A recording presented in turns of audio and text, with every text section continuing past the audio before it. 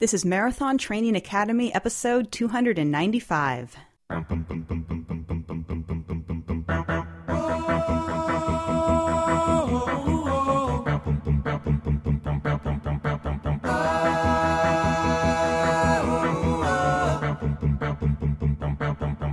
Welcome to the Marathon Training Academy podcast, where we empower you to run a marathon and change your life. I'm Trevor. And I'm Angie. In this episode, we talk about how to fuel for a marathon, including what to eat before, during, and after. Plus, Angie will answer some questions sent in from listeners about carbo loading, fueling considerations for female athletes, and how to fuel for an ultra. And of course, you can get more help going the distance and figuring this whole marathon training thing out inside the Academy. We've got all kinds of resources for you. Find out how to join and become a member when you visit marathontrainingacademy.com. So, Angie, how has your running been going lately? It's been going great. Yeah, I feel really strong. I took a couple months during the summer, of course, just kind of off from training. I obviously kept running because I love to run. Just weren't actively training for a race. Exactly. I wasn't following a training plan, just kind of doing what I wanted. But at the beginning of September, I've ramped it up again since I've got the Hartford Marathon on the calendar for the middle of October, and then also the Manchester Marathon for November. So I'm excited to be, back following a schedule. I really like checking off all the boxes and that good stuff. So, yeah. One thing that is going on this fall is the MTA Podcast Virtual Half Marathon. Big thanks to all of you who have already registered for this race. We're going to have an epic year again. So far, we got runners from 44 states here in the U.S., plus Puerto Rico, and then a bunch of other countries. Always a lot of runners from Canada joining us. So far, we have folks from Alberta, British Columbia, Ontario, Saskatchewan, and the Yukon Territory, plus runners from the UK, Sweden, Norway, New Zealand, the Netherlands, Mexico, Japan, India, Germany, Denmark, and Australia. And of course, everyone that signs up gets this year's awesome finishing medal, which features runners that move up and down a mountain. And this year's hat is a trucker-style technical running hat made by Boca Gear. It's really, really slick. And I've been testing it on several long runs. And it's weird because I'll sweat through the hat and I'll think, okay, I just destroyed this hat. And then I'll bring it back and I'll hang it up so it dries. And then it looks good as new. There's like no sweat rings or anything. It's magical. I need to put it through the Angie test, though. I know. I usually have salt stains on all of my hats. So maybe it's just the color that it doesn't show up very much. I think that must be it. Yeah, it's like baby blue. Of course, there's still plenty of time to register for this race. Join the party and challenge yourself with another race this fall. Just go to marathontrainingacademy.com/half to learn more about that. So that's what's going on here. Of course, I've got a marathon in Austria pretty soon. That'll be in the beginning of October. And yeah, a lot of good stuff happening too out in the community. We'd like to say a big word of congrats to one of our coaching clients, Mandar from India, who successfully finished the Ladakh Marathon, which I had never heard of, but it's the world's highest marathon because you run at an altitude of 11,000 feet. Can you imagine that? It looks epic. I want to go run it now. At over 11,000 feet, I think it'll be more like hiking. Yeah. My marathon that I have coming up in Austria is kind of intimidating me because there's a strict cutoff. Plus, I'm going to have to run up to like 7,000 feet. But this marathon here that Mandar did, I think that puts things in better perspective. And I'll be thinking about the Ladakh Marathon and what those people are running at. Yeah, there you go. This note came in from Whitney. She says, I did the Great Smoky Mountain Half Marathon. I followed your 2 hour and 10-minute training plan religiously, and it was an amazing race. My previous PR was 2 hours and 13 minutes, and I trusted my training and hit 2:07:35 today. All right. Love to hear that. Congrats on the PR. And this comes from Cecilia. She's a coaching client of Coach Joel. She says, hey, MTA friends, I did it. I finally broke the 2 hour half, although it was quite tight at 1 hour, 59 minutes, and 52 seconds. My previous PR was actually from this very race, the Helsingborg Half Marathon in Sweden, exactly 1 year ago. That was my first race after signing up for MTA coaching and starting to work with Coach Joel. And now 2 marathons, a difficult ankle injury, and a couple of not-so-successful races later, it's all coming together. Yes, today was hard. The weather was definitely on the warmer side, and I had forgotten about the hills, but it continues to amaze me how well the training prepares me for the issues that come up on race day. Well, that is wonderful to hear. Keep up the great work, Cecilia. Congrats on going sub 2 in the half marathon. Love it. That's right. And this note comes from Luke in the Academy. He says, Dear Angie, I wanted to take a minute and email you a huge thank you for the plan you made me this summer for my marathon training. The race is next week on Sunday, and I believe I'm in prime position to go sub 3 hour and get a BQ. I've done things this summer that I've been trying to do on my own and was coming up short every time. The reason I joined the Academy was to get help, and the plan you made me has really been fantastic. Your plan challenged me with speed work, which I always dreaded, but I went out and I completed it every time and was overjoyed because I knew I was getting better and pushing myself to the next level. He says, thanks for everything, Luke. And we just got an update he posted in the Academy last night. He says, I am a Boston Marathon qualifier with a time of 2 hours, 56 minutes, and 37 seconds at the Erie Marathon. I absolutely had what it takes to go sub 3 and live my dreams. Thank you so much to everyone for your support. Wow, that is blazing fast. 2:56:37 and qualifying for Boston. Congrats, Luke. Just goes to show, what's possible when people actually do what I don't do, and that is hit all their prescribed speed workout sessions, If you're right, it's easy to dread and to skip all that stuff, but man, you put in the work and it paid off big. So congrats to you, Luke. Keep up the great work. Well on my way, well on my way, well on my way. Now that I'm well on my way, well on my way, well on my way, well on my way. In this episode, we wanted to just do kind of a nuts and bolts look at how to fuel for a marathon. This is something that's pretty tricky and it can differ from person to person, so it's really a complex subject, and we haven't delved into it for a whole episode in quite a while. Yeah, that's right. It can be really challenging to figure out what your fueling strategy is going to be, especially for your first half marathon or marathon. And what's interesting, too, is that your fueling tolerance can also change over time. So sometimes you need to go back to the drawing board and reevaluate things. Really figuring out a fueling strategy is quite challenging because there's really no one-size-fits-all formula.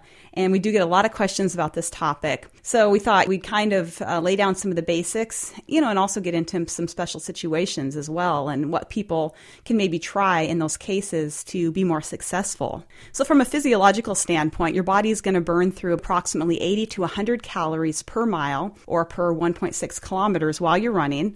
The total calories will vary based on your weight, the amount of muscle mass you have, your pace or effort level, and of course environmental conditions.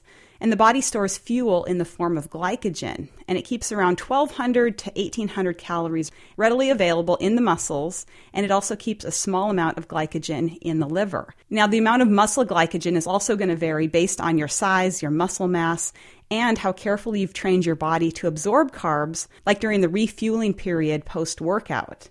So that's why there's kind of that range of how many calories that most people have on board of glycogen. So while you're running, your body is going to burn a combination of carbohydrates and fat.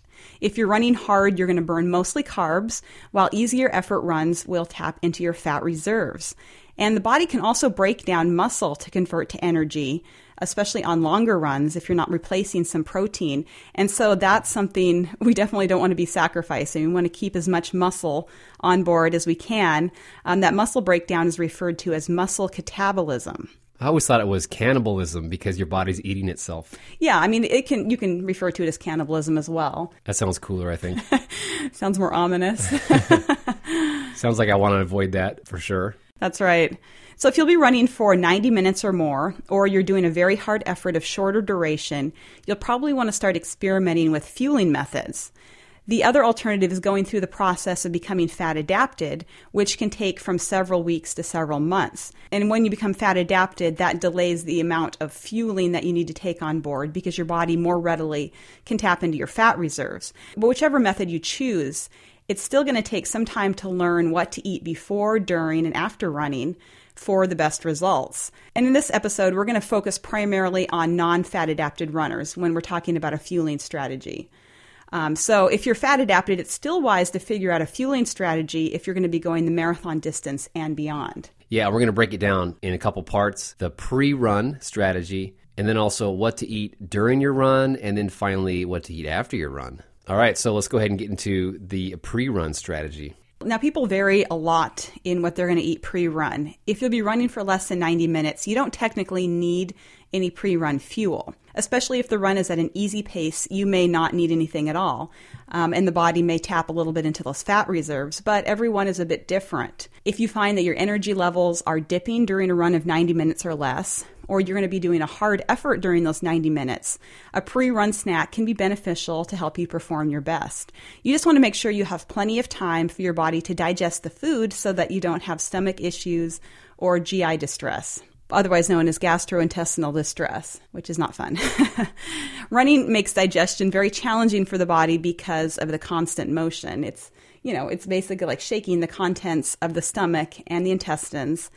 And to add to that, blood is shunted away from your gastrointestinal system because it's being used mostly by your skeletal muscles for the action of running. So this can make adequate digestion and avoiding nausea and diarrhea a bit of a trick. Some runners are very susceptible to what's called dumping syndrome. Basically, your body decides that the food in your stomach can't be adequately digested, and it sends it on the express route through the intestines and into a porta pot if you're lucky to find one in time.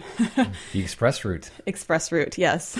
Otherwise known as diarrhea. Sometimes called code brown by runners. Exactly. Yeah, so if you've been running for long enough, you're probably going to have this happen to you. Yeah, I knew this guy one time. He went out for a run too soon after he ate, and thankfully he was running, out in the wilderness because he came back without a shirt. Yes, I remember meeting him. Yeah, I've been out on long runs before and had to duck into a cornfield, and it's definitely unpleasant when it happens. It happens, though. But yeah, so, if you're prone to intestinal distress, it's always wise to run with toilet paper, maybe in a little, resealable baggie, just because it's better safe than sorry. So if you're going to be running more than 90 minutes and you have a sensitive digestive system, make sure that any pre-long run or race meal that you eat is finished at least 3 hours before you start. This is really the amount of time it takes for the blood sugar and insulin levels to return to their normal state. If you eat closer to a long run or race, your body will simply burn through your glycogen stores more quickly, and that may cause a drop in energy levels while you run, and you may have some stomach issues as well. Many morning runners do their shorter runs in a fasted state. That means they don't eat maybe other than coffee before heading out the door. And it's actually okay to start a long run or race with an empty stomach too. I know this seems a little counterintuitive and maybe a little scary at first. It was kind of a hard concept for me to accept at first, too. I was used to eating around maybe an hour and a half or 2 hours before my long runs and marathons, and it just wasn't working well for me. I would have a constant churning in my stomach during the first few miles. I would often experience a blood sugar crash at about mile 6 to 7, and it was a huge moment for me when I realized that it was my pre-race meal that was causing all the issues. Yeah, well, now I think you and I both have been pretty much running on an empty stomach if we're not doing that far of a distance. If we're just doing a regular easy training run, I'll just get up, drink my coffee, and then go. Yeah, I think a lot of runners have found that's a good strategy for them. Actually, during your night of sleep, the body is in fasting mode, but it does hang on to its store of glycogen in the muscles. So the muscle glycogen is sitting there ready to go, no matter if your stomach is empty or not. The only thing that really gets emptied during the night is the glycogen store in your liver. So the goal of the pre-race meal is simply to top off your glycogen stores. And this can actually be accomplished right before your race or long run without negatively affecting your body and the way it burns through your muscle glycogen. So for several years, we've used the approach of not eating before a race or long run, because who wants to get up 3 hours earlier than the starting time to eat anyway? Exactly. Like I mentioned, it was a little scary at first heading out with an empty stomach. However, it's worked really well. We simply start our fueling strategy right before starting the run or the race, and then just keep up with your steady fueling plan for the duration. And at least for us, no more churning stomach, no more energy crash. So it's definitely something to experiment with if your current strategy isn't working well. So yeah, since we've been talking about that fueling recommendation several years ago, we've heard from a lot of people. Many people said they were very skeptical and hesitant to not eat before a long run or a race. However, once they tried it, the response has been overwhelmingly positive. I think people are reporting fewer stomach problems and steadier energy. Yeah, and I'm getting to where I will usually eat before a long run now because I usually don't do my runs until later in the day. Most people don't leave for their long runs at noon, though. Yeah. So I will eat, or if I'm doing a race and the race is not till 9 o'clock or something, I'll have breakfast beforehand. Nothing too heavy, but yeah, we have done lots of long runs and races with not eating any breakfast, just going straight to the starting line and then starting to take, the fueling products that we're going to talk about later. Yeah, that's right. Now, I will interject here. For some women, running in a fasted state can, over time, do a number on their hormones, because in the morning is when our cortisol, or that stress hormone, is at its highest state. And so if you go out and you do especially a hard run in the morning in a fasted state, your body is like, wait, this is stress happening. So it makes more cortisol. And in order to make more cortisol, it's going to draw from your sex hormones. So your testosterone, your progesterone, your estrogen, and it can send those levels out of whack. So, you have to kind of be careful and, figure out what works best for your body, because, people who think, oh, I'm going to do this run and my body is going to tap into its fat stores and burn more fat, can sometimes be doing themselves a disservice, like I said, especially with women, because when your body is producing more cortisol, it's going to store more fat. So it's kind of like can be the opposite effect. It's one of those things where you really have to listen to your body and try different things to see what works best for you, because really there's no one-size-fits-all formula. And for people who have chronic stomach issues on long runs or during races, you may want to try changing to a different sports drink or fueling product, because there are some sweeteners that can cause trouble for people. Sweeteners like fructose, maltodextrin, agave, and stevia can cause problems for some people who have more sensitive stomachs. Another strategy, if you're having stomach issues, is to make sure that, like we talked about before, that you have a pre-run meal, but it's finished at least 3 hours before exercise. You may also want to try avoiding dairy products, because a lot of people are lactose intolerant and they don't know it. And it's just exacerbated when you run. And the final cause of GI distress for some people is their caffeine intake. It can just cause things to speed up in your stomach and cause diarrhea and stuff like that. So if you're having stomach issues, just start playing around a little bit. Maybe try making sure that you're more careful about the sweeteners in your fueling products. Make sure you're not having dairy in the morning. Maybe moderate your caffeine intake a little bit and see if that helps. Now, if you do choose to eat before your race or long run, you'll want to eat something that's high in carbohydrate with some protein, but fairly low in fiber and fat. The longer period of time that you can have between when you eat and you head out the door, the better, especially if you struggle with GI distress. Some people have iron guts and they can eat almost anything before and during running, while others have really touchy systems and it can be challenging to figure out a good fueling regimen. One thing that's important to remember with fueling is that the goal is not to replace all the calories you burn. Your body simply can't digest that many calories while you run. So you will be in a calorie deficit, especially during your long runs. But your body is equipped to deal with a calorie deficit. So when you figure out your fueling strategy for a long run, you don't want to plan on consuming, let's say, 1,000 calories if you're planning on running 10 miles. People say, okay, I'm going to burn through approximately 100 calories per mile. I'm running a 10 miler. I need, 1,000 calories. That calorie in, calorie out approach while running is not what you want to do. Your body just cannot absorb that much. It's going to sit in your stomach and, possibly your body's going to reject it. Men can usually take in a higher range of calories per hour, while women should plan on using their body weight as a starting point. So, for example, if you're 150 pounds, then try consuming 150 calories per hour while running, especially if you're a woman. Men can often maybe go up to the 200, 240 calorie per hour mark. It's just something to play with, and maybe start with less is more. And then if you find that you need a little bit more energy, just add a little bit more at a time.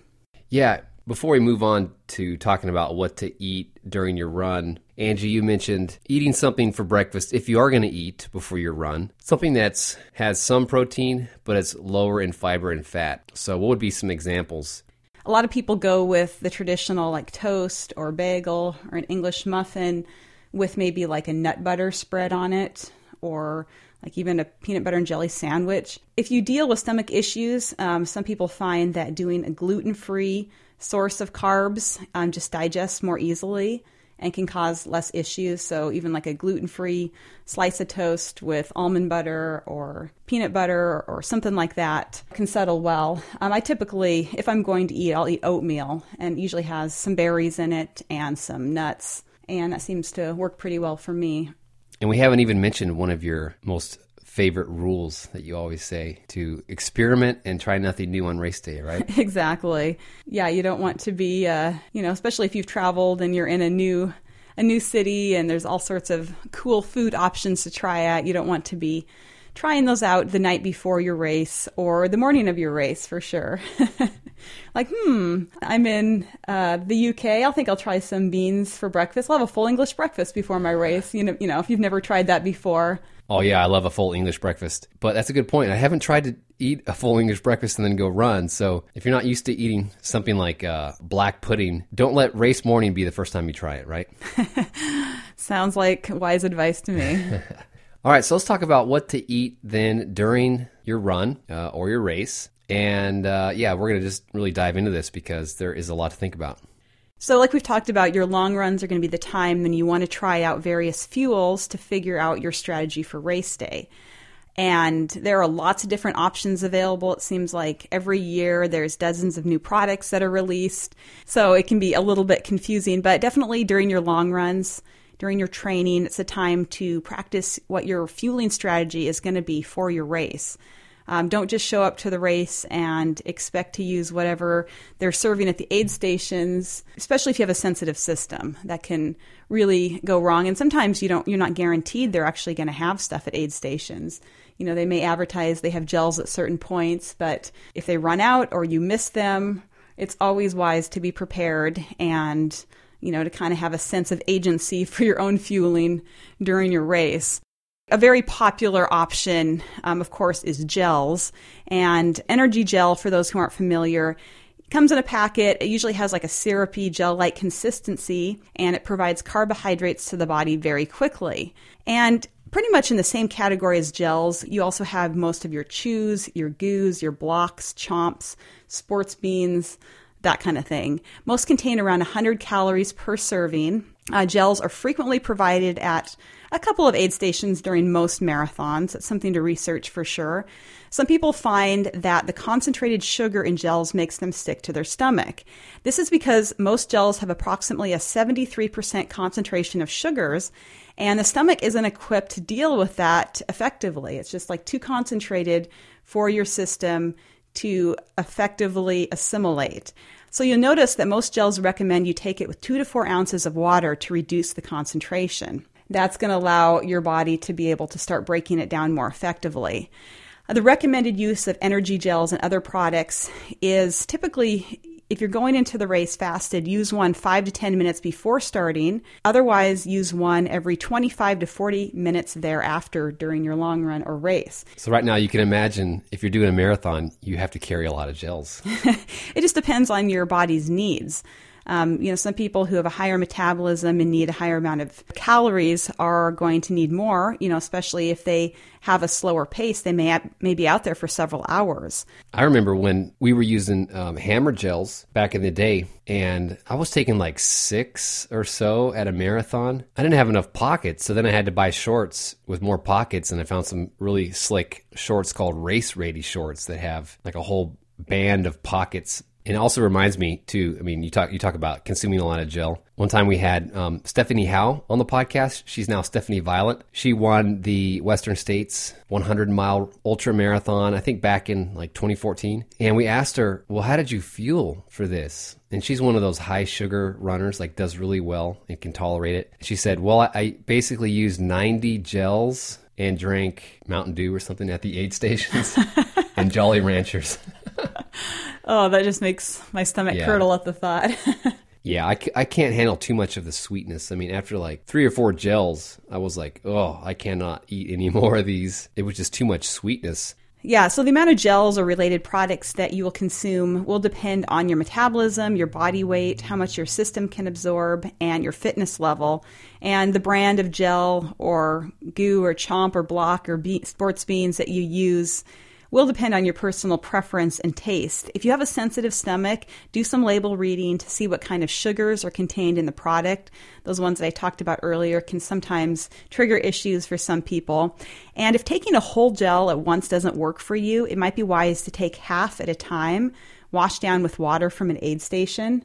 Back in the day when I used gels, I could only take about half at a time. It was just, boom, 100 calories in my stomach at once was not a good system. So for me, I would maybe take a half a gel every 20 minutes and kind of time it so I could wash the gel down with water from an aid station to help the body be able to digest it and absorb it better.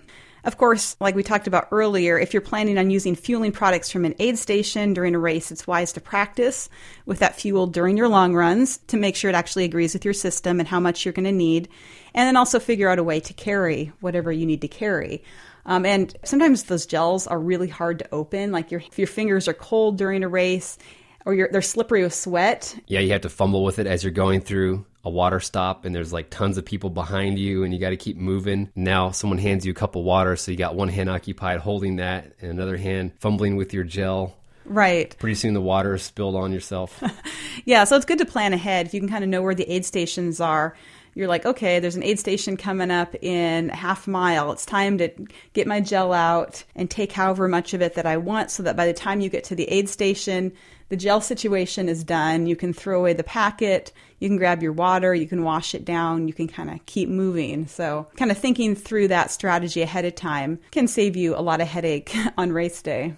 Okay, so we talked about gels. Now let's talk about sports drinks. That's right. So sports drinks are probably the most well-known fueling source in the endurance field, the industry. I mean, even people who don't exercise or do sports actually consume sports drinks, the popular Gatorade or Powerade type things. That's right. So you can definitely buy the ready-made sports drinks, or then you can also get the powders that you mix up on your own. And depending on how much water you mix the powder with will determine the amount of calories per serving. It's wise to follow the package directions because something called the osmolality of the carbohydrate solution is important in how it's assimilated into your body. If you choose to mix the powder thicker than recommended, make sure that you take it with that additional water so that it can absorb into your system. Osmolality is basically the concentration of dissolved particles in your blood plasma. So the higher the concentration of the carbohydrate source, the higher the osmolality. This means it takes longer to leave your stomach and intestines, during which time it's not being made available to your muscles. So like we talked about with gels, they have a 73% concentration of carbohydrates, which can hit your stomach sometimes like a load of bricks and make it difficult for your stomach to absorb. The same thing can happen with sports drinks if they're not mixed up properly. Now, most races provide sports drinks at nearly every aid station. If you plan on taking advantage of this for your fueling, it's wise to practice with it in advance. And also know how much you need, because sometimes at aid stations during races, the cups can have anywhere from 2 ounces to maybe 6 ounces of fluid in there. So you kind of have to really gauge what your sports drink's needs are if you're going to use that for fueling and also hydration. Of course, if you choose to carry your own sports drink to fuel with, make sure you've practiced carrying the amount that you'll need for the race. We've talked about before, there's hydration packs, there's waist belts, there's various bottles that you can carry. But do note that many larger marathons don't allow hydration packs. So take that into account as well when you're planning your need for sports drinks during a race. So do you know many runners who have fueled just with sports drinks? Well, for my first marathon, I had no idea what I was doing. I mean, my fueling, when I look back on it during training and during the race, was an absolute mess. It's amazing that I didn't have more problems than I did. I used a sports drink from the aid stations, but there was no strategy. Yeah, fortunately, it worked out okay. I mean, I didn't have any GI distress. You didn't bonk really hard? I remember, struggling the last few miles, of course, but sometimes that can happen no matter how you fuel. But yeah, I did not have a fuel plan. I just kind of randomly drank. I mean, I finished, but it could have been a lot better scenario, I'm sure. And sometimes we tell people, if you're in your marathon, just stick to your fueling strategy that you've worked out and don't take the stuff that's out on the course because you haven't practiced with it. So they might be offering Gatorade or Powerade, or, in Switzerland they have something called Sponsor. So there could be all kinds of stuff out there. But if you haven't tested it, especially if you're really gunning for a specific time goal, you probably should just pass it on by. Right. Now, if you're having a serious energy crash and you think it's because you didn't prepare with enough fueling, then obviously having the stuff at the race is better than nothing at all. All right, then we have combination products. Right. There are some products out there that contain a combination of carbohydrates and protein. Many people find that including some protein in their fuel helps the body avoid breaking down as much muscle during long-distance efforts. So a few combination products that come to mind include the UCAN Performance Energy with protein, and many of the energy bars will have like a combination of carbohydrates and protein. Energy bars typically have a higher percentage of carbs, some protein, and minimal fat. And they usually contain around 200 calories per serving and have a more substantial consistency. Many people find that eating bars can disrupt their rhythm. They can sometimes require more space to carry and sometimes may present digestion problems. And obviously, if you're eating something more substantial like a bar, you want to follow it with some type of fluid to help wash it down. That's going to help your system absorb it and digest it better as well. And then, of course, there is real food. That's an option as well. Yeah, that's right. Many runners like to steer clear of more highly processed fuels and rely on real food options. So some of these could include things like baked sweet potato, baked salted potatoes, rice balls, baby food pouches. There's, applesauce or fruit sauces, nut butter pouches, honey, maple syrup. Some people consume like flat soda or, soda pop. So they're drinking it flat so they're not burping all the time? Exactly. The carbonation can kind of cause your stomach to expand a bit.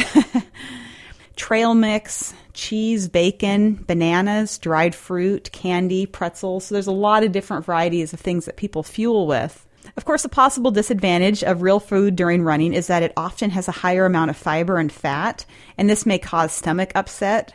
So if you choose to use real food, be sure to practice with it. During races, there are often unofficial aid stations set up with everything from beer to pretzels to pickles and candy. And unless you have an iron stomach or have practiced with these foods, or of course, if you're running at a very easy pace and you don't really care about your finishing time, be very careful about trying anything new on race day. So it sounds like whatever fueling source people are going to use, whether it's gels or drink mixes or even real food, going back to what we said, they should figure out how many calories per hour they need, right? Exactly. So, and start with a conservative range. So for most people, they're going to need between 120 and maybe 240 calories per hour. Men, larger individuals, people with higher metabolisms will need on the higher side, and most women will need more on the lower side.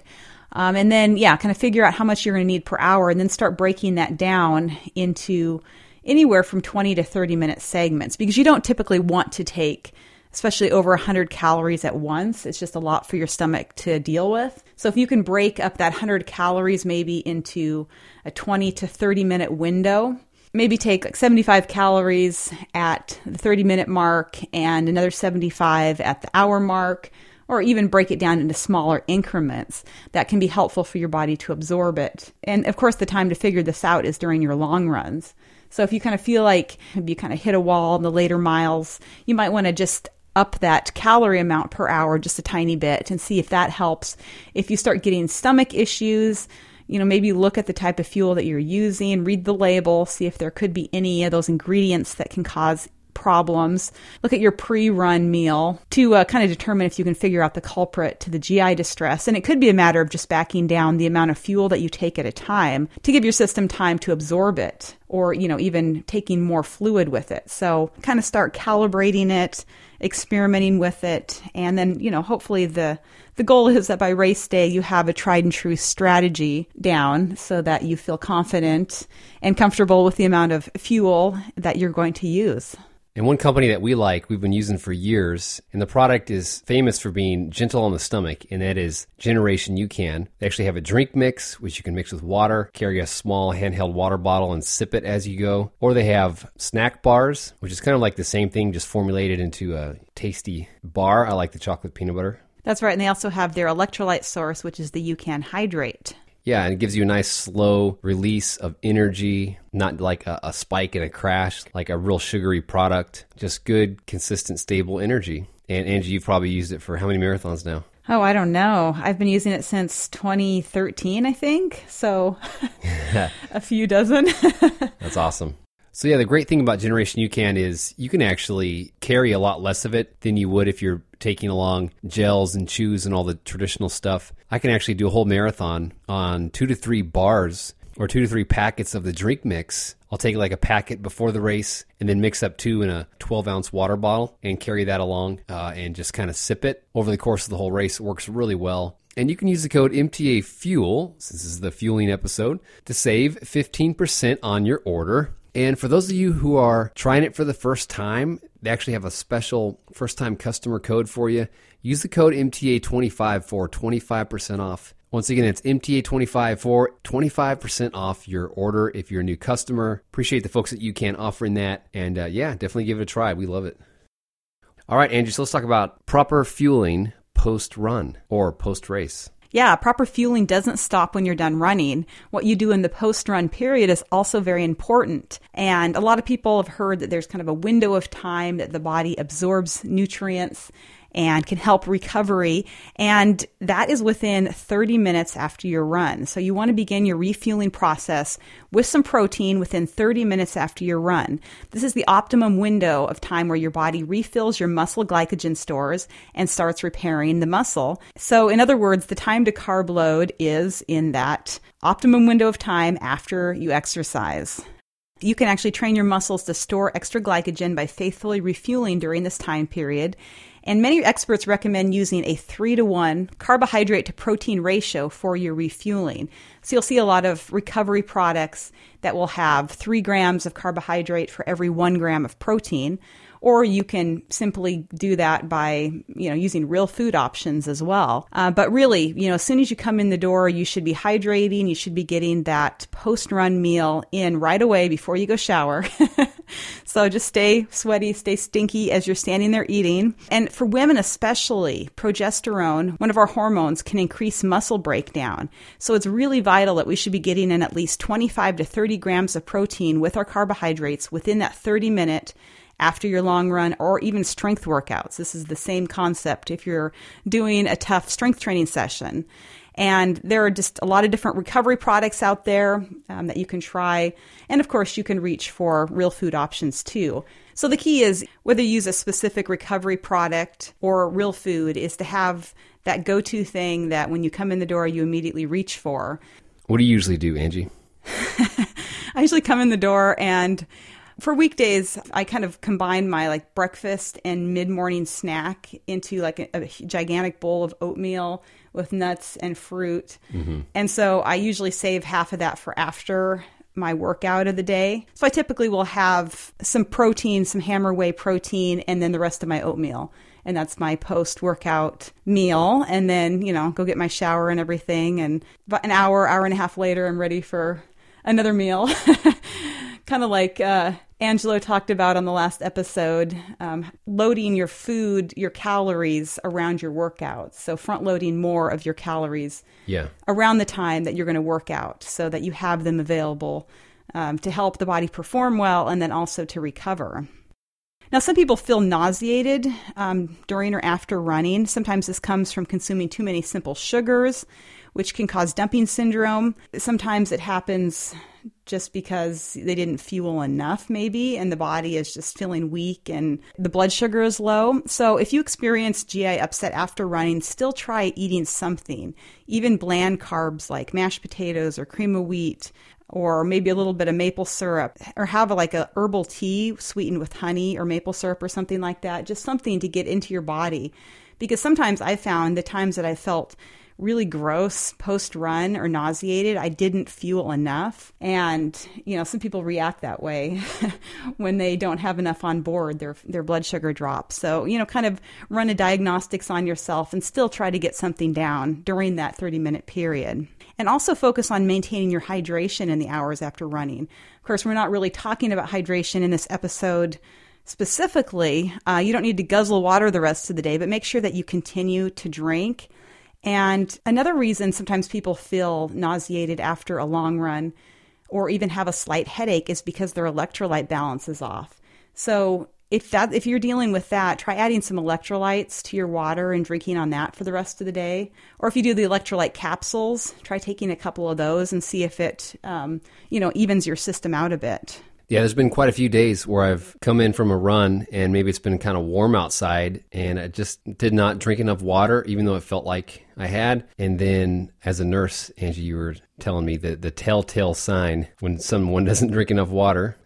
Yeah, you can definitely tell how your hydration status is by looking at your urine. One sign that you're not well hydrated is if you go a long time without having to urinate after your long run. Mm-hmm. So that's a sign things are not well. Then when you go, if it's dark, if it's concentrated, if it's smelly, that's a sign that you're dehydrated. So your urine should kind of be light yellow, straw colored, so that, you can definitely tell that you've taken enough fluids in. And as a nurse, Angie is an expert in bodily fluids. Definitely seen a lot of them through my life. And the final thing we want to do in this episode is just answer a few questions that came in from email subscribers, in fact. It just really showed us how popular this topic is. Before we do that, I'd like to give a quick word of thanks to this episode's sponsor, Tiger Balm Active. No matter what kind of runner you are, whether you're a beginner, an experienced runner, or even an ultra runner, soreness and stiffness is a universal experience that we all have. That's right, but training for your goal race or setting a new personal record shouldn't mean that you feel wrecked the next day. And Tiger Balm Active Muscle Gel can prevent that from happening. This muscle gel helps your muscles cool down after you've pushed yourself hard. And even if you don't feel sore yet, it can help combat muscle fatigue if you use it right after a workout. The Tiger Balm Active Gel aids in recovery with a cooling and warming feel that will work out whatever tension a foam roller can't do alone. And one of the best parts is that it's not one of those sticky things that you can't put clothes on right away because you're trying to get it to dry. So help your muscles recover after your workouts. Go to your local CVS or Rite Aid store and pick it up. It's called Tiger Balm Active Muscle Gel. And while you're there, you can grab their muscle rub and muscle spray. That's Tiger Balm Active, available at your local CVS or Rite Aid store. So here's a question from Orla. She says, "Hi, Angie. So I know you should practice your race nutrition during training. I do this with gels, and I'm now 4 weeks out from my marathon, and I find it hard to take them on board. I just don't like them anymore. I'll stick with them as I'm not going to switch my strategy at this stage. So my question is, how long does it take to work a different nutrition plan into your marathon training? Many thanks." And that's from Orla. Yeah, that's a great question. I think a lot of people find themselves in that situation where they've been doing something for their fueling, their race is coming up. Maybe they're not super thrilled with how it's working for them, but they're scared or rightly nervous about trying something up and switching it up too close to the race. And the amount of time that it takes to change to a different fueling strategy will vary depending on how sensitive your gastrointestinal system is. I was similar to Orla in that I primarily used gels for the first 3 to 4 years of running marathons. And then my body just started rebelling and I could not take any more gels after mile 16 without feeling like I was going to vomit. And I suffered through a couple marathons like that until I had enough. And it was kind of at that point in time, we heard about a new fuel called Generation UCAN. And really, I was desperate. I was like, I am trying this. I don't care if you're not supposed to do something new on race day. So it was actually at the Tupelo Marathon in Mississippi that I decided I was going to shake up my strategy. Now, it wasn't the ideal time to be using a new fuel, but I figured the alternative was feeling like I was going to throw up for the last 10 miles, which wasn't fun to think about either. And so I used UCAN during that marathon, and I haven't looked back. Now, I'm not necessarily recommending that strategy, but since I was an experienced marathoner, I don't even remember how many marathons I had under my belt at that time, at least 10 or 12. I didn't feel like I had much to lose. You knew you were going to make it. Yeah, and it worked for me. So Typically, I recommend that when people are trying a new fueling strategy, they do it for at least 2 long runs, probably of like 16 miles or more, before using it for a marathon. That way you know how palatable it is, how often you should take it, if it's going to cause any issues in your system. One thing she may want to try, if she's trying to choke down a whole gel at a time, try splitting it up into maybe 2 to 3 doses instead of the whole dose at once. So maybe try taking half the gel at one point, and then 3 miles later, take the other half of the gel and make sure that you wash it down with water. And that may help her system be able to digest it a little bit better. So that's something that she could try. But yeah, typically you want to give your new fueling strategy at least a couple long runs to work out the bugs. But, if you're desperate and you don't care about your finishing time, I know people who do just try something new during the marathon. It's not ideal, but sometimes desperate times call for desperate measures. And of course, there's lots of flavors of gel, and I'm sure she's already thought about this, but when I was using gels, there were just some flavors I couldn't choke down. And I'm thinking back to one that was like a tropical fruit flavor. Yeah. That was like absolutely a no. And it's like, okay, save your very, very favorite flavors for later in the race, because your taste buds are going to get a lot pickier as the miles go on. So if there's ones that you're kind of like, oh, this is not my favorite, take them earlier on and then save the ones that are pretty tried and true that you can always get down for later in the race. Or if you're doing a combo and you've experimented maybe some with real food, quote unquote real food, like a granola bar or some kind of energy bar, take that along and eat that after mile 20. That'll kind of be a little treat for yourself. But don't eat it all at once. Yeah, exactly. Just kind of a bite every mile or something. Right, because I think with gels, for a lot of people, it's the consistency of them. It's just kind of that sticky, syrupy, super sweet, concentrated. It just kind of almost is a little bit gagging. And so maybe if you've been using gels, try like a similar product, like a chew or a chomp, or something that's similar but gives you something to chew on and a different texture. So that might be something that, you're not totally throwing the baby out with the bathwater, but you're kind of like switching it up a little bit. You know what I've always really liked, just as a snack? I haven't ever used them in a marathon, but honey stinger waffles. You see them at a lot of running stores, and they're based on Stroop waffles, which I think come from the Netherlands. Angie and I were at this grocery store in Iceland, and I bought this huge package of Stroop waffles because I was going to bring them back and give the kids some, but I think I ate them all before we... I know you ate them all. Oh, they're so good. Yeah, honey stinger waffles is a popular fueling source for people. And then the same thing, it's like a different texture for your body, something to chew on, and like a little less concentrated sweetness. That's why I like the UCAN bars, just because I like having something solid to eat. Yeah, and as you're experimenting during long runs, like make notes in your training log. Of course, let me get in my soapbox for a second. I recommend everyone keep a training log, whether it's paper, whether it's online somewhere, and make notes about what you did for your fueling. Like, what did you do? What worked? What didn't work? How many calories per hour? When did you take them in? All that kind of stuff can be great information for you down the road. So here's a question from Allie. She says, I'm working through my marathon fueling and I'm struggling with the blanket recommendations of carbohydrate intake. Shouldn't they be different for men and women and for people of different weights? I've tried to find the origin of these recommendations, but have a hard time finding them since no one feels they need to cite their sources. And my assumption is that they're from small studies with male participants. My ideal intake seems to be below the recommended carb intake, and I've had a number of runs that went poorly because I've tried to increase and hit the minimum recommended amount. My question is there a better way to think about fueling for those of us, women, who are in less studies and may exist outside of the recommendations? Yeah, when I read Ellie's question, I knew I had to answer this one because I also feel like I fall outside of the recommendations. Like I take in fewer calories per hour during running, and if I try to increase my intake too much, then I start feeling sick. And I really think it's an important point that she makes is that there isn't as much research done on female endurance athletes. Much of the studies that we see regarding fueling and carbohydrate intake have been done on men. In fact, a lot of the studies that are done on endurance athletes are actually done on cyclists. So it's even different between the sports of cycling and running. Runners tend to be able to take in fewer calories per hour than cyclists, just because on a bike there's less jostling. So I think it's an important point to realize that, yeah, the studies that you see may not work 100% if you're a female. And as Dr. Stacy Sims says, quote, "Women are not small men. Stop eating and training like one," end of quote. So there are a few variables that influence how women's bodies process fuel, and that does include our hormonal cycle. So for example, during the luteal phase, where your hormones are high, it's typically from days 15 to 28 of the menstrual cycle, your blood sugar is going to fluctuate more. Your breathing rate increases. You have less plasma volume and less sodium levels, and you may just feel weaker during that period of time.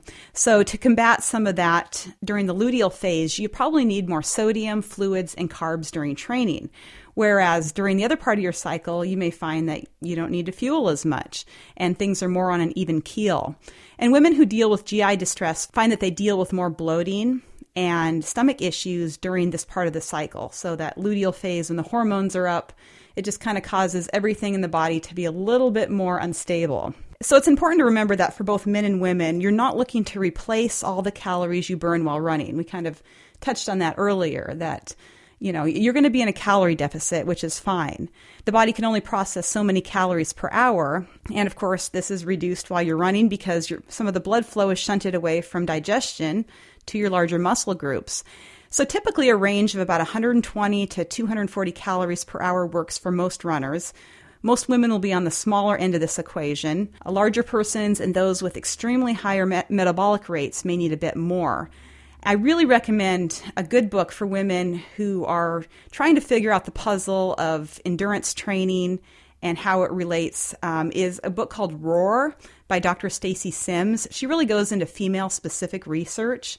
So you just want to really practice and don't try to force yourself to eat more calories if it's not agreeing with you. Of course, then if you get into the later miles of your long run or your marathon and you find that your energy is really kind of flagging and you're feeling exhausted, it could be that you didn't start your fueling strategy early enough. I find that people who wait too long to start fueling often never catch up with it. So, if your strategy is going to be to take in 150 calories per hour. At the 30-minute point, you should be taking in 75 calories, if you're going the distance for a marathon. And then again, at the hour point, take in another 75 calories. And then, at 90 minutes, take in another 75 calories so that you're not playing catch up in the later miles. Because if you wait till you get to maybe mile 14 and all of a sudden it's just like someone handed you a piano and you're like, oh no, I need more fuel. I better take some fuel on board. Well, two mistakes that people make. They take too much at once and the body just cannot process it quickly enough. And then the other thing is that they can't catch up and make up for that deficit. So it can kind of be a difficult thing. But yeah, Allie, I totally agree with you. A lot of people will fall below the recommendations. So just make sure that you're starting your fueling early enough in the marathon, sticking to that level that you find works well for you, and then just continuing it through the whole event. And once again, that book was called Roar, How to Match Your Food and Fitness to Your Female Physiology for Optimal Performance, Great Health, and a Strong, Lean Body for Life. Yep, that is the full title by Dr. Stacy Sims. Angie, can we hear you roar? No, you may not. And the thing I like about her is she really is heavy on the research, and so she's going to cite her sources. She's really into studying these things herself. So, that's a great book for really any female endurance athlete. This question is from Jonathan. He says, can you guys comment about your nutrition race strategies, specifically carb loading in the days prior to a race? Yeah, the usefulness of carb loading depends on how you define it, like we mentioned earlier a bit. It's important to be using that post-long run meal, that 30-minute window, to replace carbs and protein. This is going to help your body learn how to store glycogen more effectively. But then, as we think of carb loading in the more traditional sense, the maybe 3 to 5 days before your race, I think there is some faulty logic in the theory that by eating a bunch of extra carbs in those days before the race, that your body is going to magically store extra glycogen. It maybe will take a little bit extra on board, but for the most part, if you're just eating a bunch of extra carbs, your body is going to be like, why am I getting all these extra calories? It will cause more fluid retention, so you may find that you gain a bit of weight in the days leading up to the race. And the body is either going to store any excess intake as fat or it's going to eliminate the rest of it from the body. So use that post-run 30-minute window to teach your body to store extra glycogen. And really, the point that we want to get across is that you really shouldn't radically alter your diet from what worked during your training. It's fine to eat a slightly higher percentage of carbs in the days leading up to the race, but that doesn't mean you need to be eating large amounts of pasta or bread or desserts to accomplish this. It maybe will mean eating, a bit more baked sweet potato or starchy vegetables, or maybe substituting a bit of the protein that you normally eat for a little bit more carbs. The key is, on the day before your marathon, really focus on staying well hydrated, avoid eating anything new, and of course, steer clear of spicy or high fiber foods for dinner, because those can be unpleasant coming through and you may notice they're affecting you the next morning.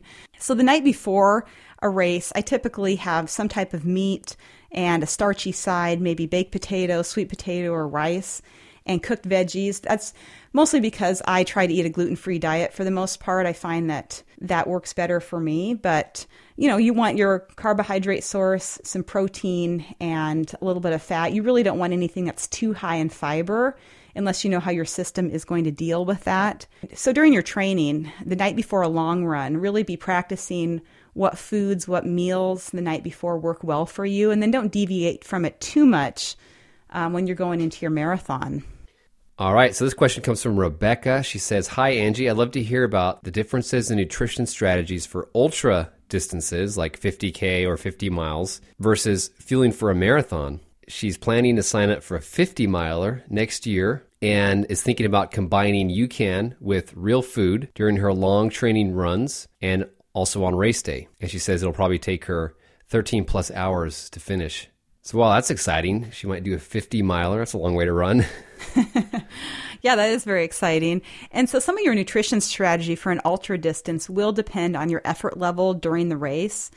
If you're going to be racing the ultra, i.e. keeping your body at a higher heart rate, that's going to influence the type of fuel that your body can assimilate. Many of the elite ultra runners rely primarily on more highly processed fueling options since they're going to be going hard and they don't need their bodies doing extra work for digestion. But for most people, maybe doing their first ultra or just out there to go the distance, it's all about pacing yourself conservatively. And this can lead to a broader array of food choices, i.e. your body is going to have more energy, more blood supply to be digesting food while you're out there doing your race. Now, aid stations at ultras often have an amazing variety of food along with your typical fueling options. So you can often find out what will be provided in advance from the website or from talking with people who've done their ultra before. And it can be really wise to practice with more quote unquote real food options during your long runs to see how your body handles these foods. That's the cool thing about some ultras. It's like a running buffet. I've only done one ultra. I did that 50K this summer, and there's only 2 stops, 2 aid stations, and the food was actually pretty good. They had a lot of stuff to choose from, but I brought along a Pop-Tart. I hadn't had a Pop-Tart in like 15 years, and I saved it, and I ate it at mile 25. It was so glorious. So with an ultra, you also want to start your fueling and hydration regimen early in the race and not wait until you're feeling fatigued. So I personally like to make a practice of eating something at least every 30 to 45 minutes, whether I feel like it or not. Personally, I carry this UCAN snack bars with me, and then I supplement with food from aid stations, and that works really well. I mean, I think UCAN combines well with other food options. And of course, it gives you that good solid baseline of energy. And of course, usually I'm running at a fairly easy pace, so I can eat just about anything. I'm not out there to win the ultra. Salty stuff tastes good. Yeah, things that often taste good during ultras for me include pickles, crisps or chips, broth, soda, fruit, candy. So I would say as you're training for your ultra, maybe have kind of like your own aid station set up, like a loop that you'll loop by your car and be able to access more real food options. Or if you're carrying a hydration pack, you can stash it with all sorts of food and just kind of see what sounds good to you while you're out there doing the miles. Experiment with more salty options, sweet options, crunchy, sometimes the different textures taste good, and just see how your body reacts to those type of foods so that, you have a strategy come race day. When I go to this marathon in Austria, the Kaiser Marathon in Zoll, Austria, my pre-race fueling will be going to Oktoberfest in Munich. And then race day, I'm going to take my usual stuff, But post-race, replenishing, that is not a problem. That's right. Most people look forward to that post-race celebration meal. Yeah, first thing I want to do when I finish is sit down, just get off my feet. I don't recommend sitting down right away, but stand around and eat is my recommendation. But sitting down is glorious. I don't know why you don't want to sit down after you finish a marathon, Angie. Well, it's just part of the cooling down process. If you sit down right away, then blood tends to pool in your lower extremities. It can cause more stiffness, soreness. And also, it's not really good for your heart to go from like exerting itself to just like a dead stop. Screw my heart. It's still fun to sit down. No, you're right. Actually, it's gotten better, or I can walk more after a marathon. I remember after your first marathon, we were not that far from our hotel, and it seemed like it took us like 3 hours to walk like a couple blocks back to our hotel. You kept like sitting down, and I was like, come on, let's just get back to the hotel, and then you can sit down. It was like every time I looked behind me, you were sitting down. Oh, I was beat. It was rough. All right, well, that brings us to the end of this episode. Hope you guys learned something from it. Thank you, everyone who sent in questions as well. And thanks again to Generation UCAN for being a sponsor of the podcast and for making a great fueling product. If you want to give it a try, go to generationucan.com and use the code MTAFUEL for 15% off. And brand new customers, use the code MTA25 for 25% off. And if you enjoyed this kind of nuts and bolts training, you would definitely love the content inside the Academy. In fact, we have a whole course on nutrition, which includes lots of information on fueling. And the course was actually created by one of our amazing coaches, who's also a registered dietitian, Coach Jennifer Giles. Just head over to marathontrainingacademy.com to learn more about that. Thank you for being a listener to the MTA podcast. Keep training smart. And remember, you have what it takes to run a marathon and change your life. Well on my way, well on my way, well on my way. Hey, hey, now